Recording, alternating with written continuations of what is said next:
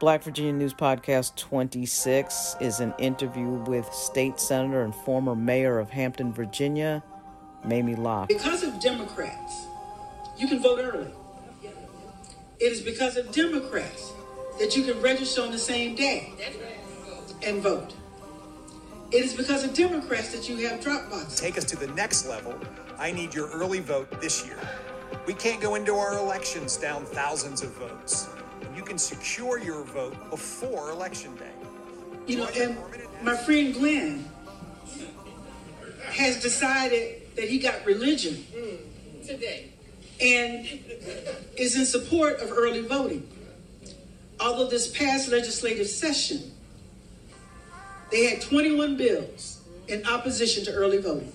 Don't be fooled by this foolishness. Mamie Locke serves as the Democratic Caucus chair in the Virginia State Senate, and she's looking right into the face of being the majority leader of the Virginia State Senate. And, of course, that will be decided by whether or not the majority is kept by the Democrats on November 7th. Black Virginia News is sponsored by Virginia Nation Teas. Visit Virginia Nation Teas at Etsy.com. It'll also be decided by her colleagues in the Virginia Senate. Because if they flip the Senate and maintain control of the House, you will no longer have early voting. This is Black Virginia News Podcast number 26, an interview with State Senator Mamie Locke. You are listening to the podcast for Black Virginia News, the first and only platform that covers all of Black Virginia.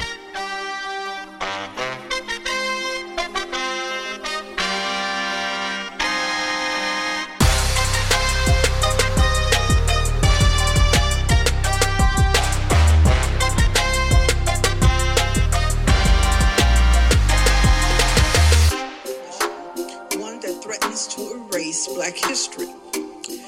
This is not the first time African Americans have struggled against definitions here in Virginia.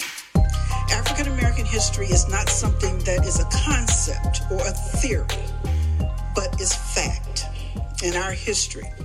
A history we will not stand by and watch this administration erase. This episode was recorded on November 2nd, 2023. My first question to Senator Locke was, what was she hearing at the doors? What was she hearing as the primary issue in this 2023 cycle? Is she just hearing about abortion or other issues? They talk about a woman's right to make her own personal health care choices. So abortion is out there as an issue, but so is education.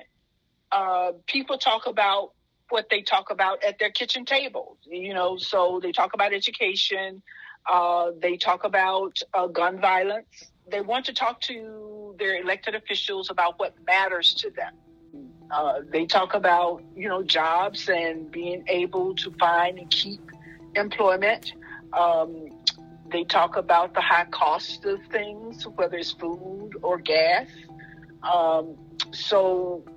It's basically whatever they get into a conversation with you about out there on the doors or wherever they engage with you is the conversation. So they're talking about a variety of issues, but the primary issues are about abortion and healthcare and a woman's right to choose. Education is a top one, and gun violence is a top one. What do the turnout numbers look like? Obviously, you represent working class folks in Hampton, and people, as you know, are busy. And of course, in Virginia, we have elections every year, which is just an unusual thing that I think most places don't have to deal with. So how's the turnout going? It's been slow, but on souls to the poll, the numbers were down from the last time that we had souls to the polls. But that year it was, it's been going down. But the high number that we had was because it was a governor's race. So we had a significantly high number on a Sunday souls to the poll. And then the following year, the numbers went down because we didn't have a federal election. We didn't have a governor on the ballot. So the numbers went down a little bit. But in Hampton and Newport News, which I represent, the numbers have been steady, particularly with getting the ballots in, early voting in. So I think that in any off-year election, which this is, the only folks we have on the ballot are all 140 members of the General Assembly. And I think there's a special election for a school board member over in Newport News. So we aren't talking about an election that kind of wows people. So we have to beat the bushes for folks to understand that this too is very, very important to them, and kind of do some ballot chasing to get folks to get those ballots in. We worked very hard for you to get this early voting. So make sure that you take advantage of it. But it's steady but slow. But it isn't disappointing to see how the ballots are coming in. Yes, and obviously it's an off year, so it's that special challenge every time there's an off year. Right. As you know, there's going to be a historic number of black elected officials serving in the Virginia General Assembly in 2025. No matter what happens, that's going to be true. And the Senate is going to be particularly interesting. What do you feel about that? I mean, you have been serving there for a while and you see the turnover. We saw some surprises at the June primary. And also I think we see a shift in power from Nova, which has gotten a ton of attention in Virginia politics really forever. And now you see a shift coming to your area, Hampton Roads. And what do you think about that? I think we are kind of misrepresenting that shift. It is more or less a shift in leadership, more than a shift in power necessarily. Because in terms of population, after this last census, the population actually did shift to Northern Virginia. So there will be a greater representation coming out of Northern Virginia than necessarily Hampton Roads. And population did shift to Central Virginia. And so we will see some representation coming out of those areas as opposed to Hampton Roads. So, but when we talk about power and leadership, that there is a shift to Hampton Roads. And that is owing to, when we talk about the Senate, seniority. And because the Senate deals quite significantly with seniority, and seniority matters. Although there are some who are going to tell you when it comes to leadership, seniority shouldn't have a role. But it does. And in terms of who is kind of next in line to hold certain positions, seniority does play a significant role in who takes on certain leadership responsibilities. Subscribe to Black Virginia News at blackvirginianews.substack.com. So, but when you look at the committee structure in the Senate of Virginia, seniority has a significant role. So those who are in Northern Virginia are going to have a place on some key committees owing to their seniority, and therefore their placement on some very important and significant committees. That doesn't change. And there will be some new folks coming in from Hampton Roads and Central Virginia who are not going to necessarily get those so-called plum assignments. So we have to delineate between, power and leadership based upon the geographic distinction between Hampton Roads and Northern Virginia. Yeah, it's a good point that you make. It is certainly true that they have the population in Nova. The dance in the Democratic Party becomes the fact that they need black voters to be enthusiastically out there to win statewide elections, in particular. And of course, the number one and number two voting blocks for the Democratic Party are black women and black men. So it is some interesting points that you make there. Hell, I'm going to decide, though, that between you and Louise Lucas and Don Scott and Bobby Scott, and then the mayors, Kenny Alexander and Donnie and Phil Jones. I mean, it's unbelievable, the level of power there. So talk about your record fundraising. I mean, to me, what you have done and what Leader Scott has done has, I think, put into the grave forever this idea that black elected officials and candidates can't raise money. The money just keeps going higher. I can remember, so many people saying, oh, we can't have so-and-so running because they can't raise money. And that is just over. What do you think about that? It's interesting that you asked that question, Lauren, because when I threw my hat in the ring for caucus chair back a few years ago, one of the first things that someone said was, I don't know why she's running because she can't raise money. It's a different, situation when you are in a race in safe seats. Because the first thing that people will say is, well, I'm going to give my money to so-and-so over there because they're in a competitive race and you're in a safe seat. So, and it's really hard for people to raise money when they're in a so-called safe seat. And one of the things that I had to point out to people is when you're in a leadership role, it becomes easier to raise money because you're a leader. And that becomes the reason why folks are giving you money, is because of that title of caucus chair, minority leader, majority leader, and so forth. And when you attain that title, a certain folks start to give you resources because of that. So that's number one. And also, when I became the caucus chair, one of the things I started to do was to go on VPAP and to see what kind of funds were being given to other leaders. What's being given to my Republican counterparts, what's being given to even to my Democratic counterparts. What are, lobbyists and others given to other folks? If I'm a leader, then why aren't you giving me what you're giving so-and-so? And, you have to demand the respect of a leader. Talk about something that kind of shows itself usually on social media, so you never know how scientific these things are.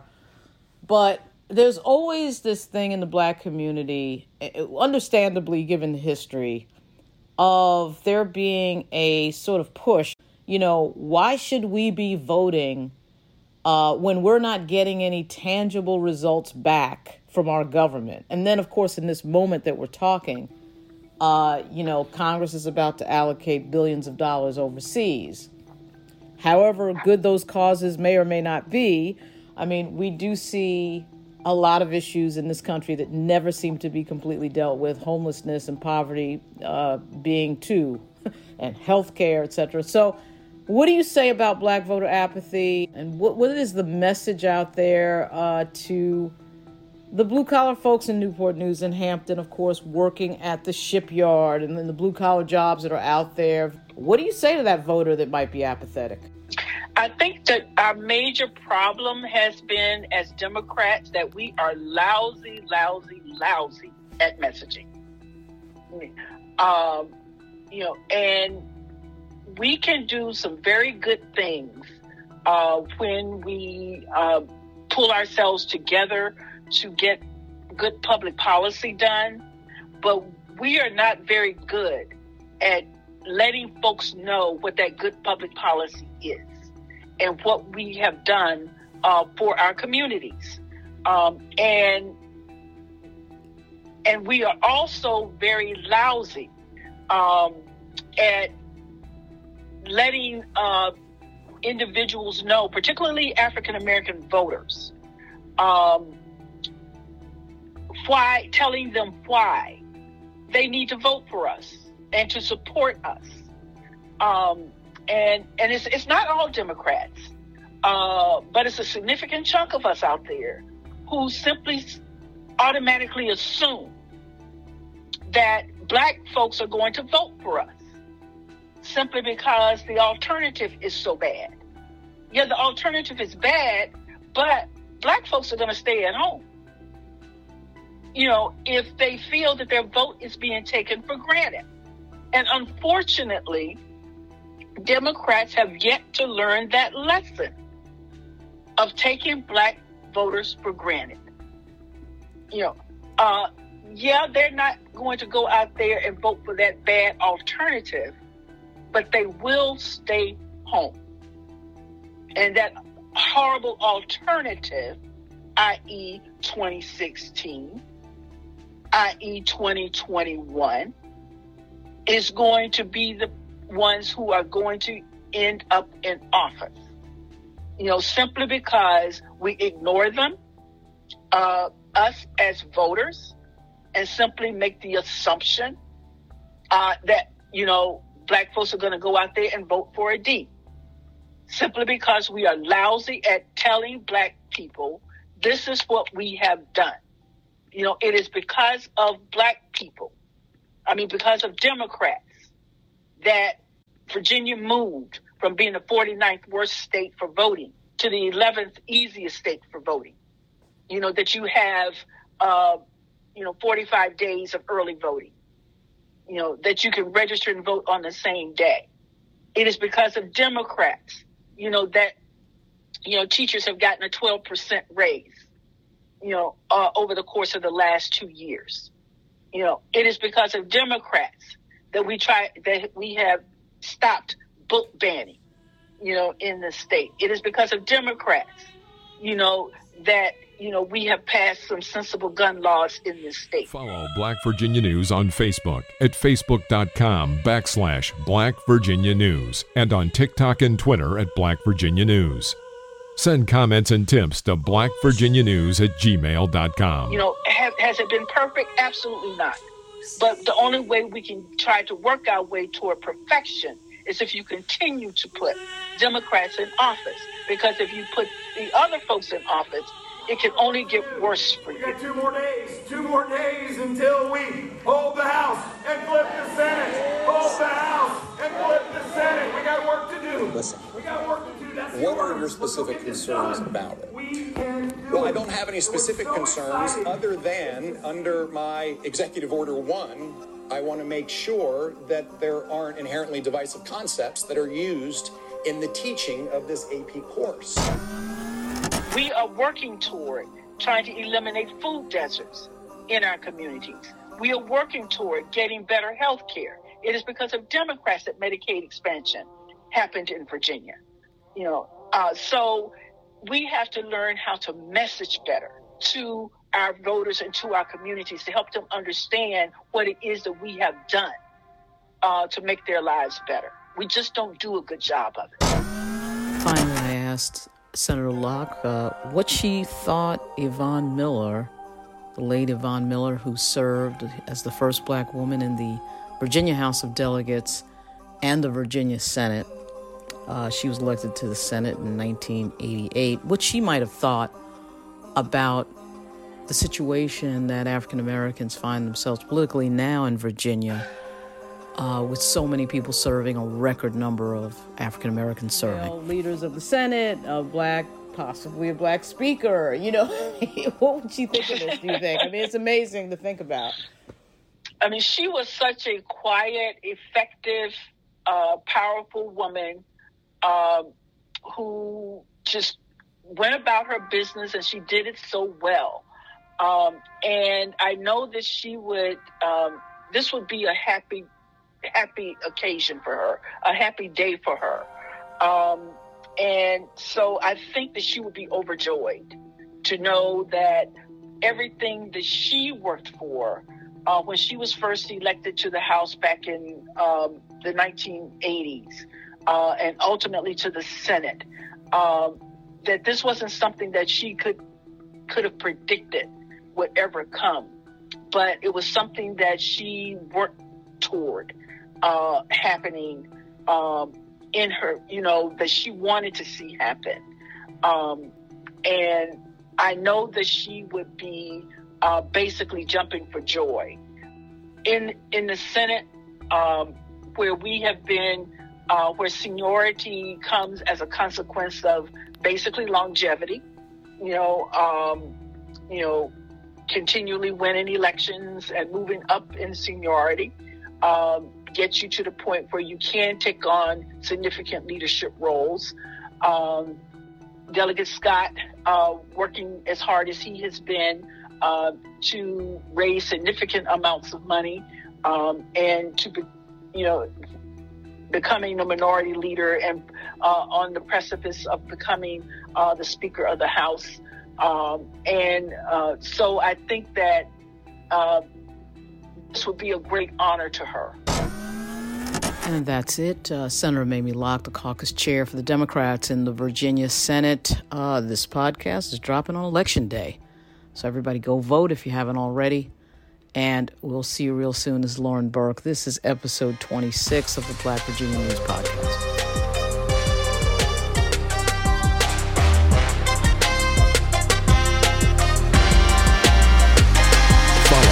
Virginia News on Facebook at facebook.com/Black Virginia News and on TikTok and Twitter at Black Virginia News. Send comments and tips to blackvirginianews@gmail.com.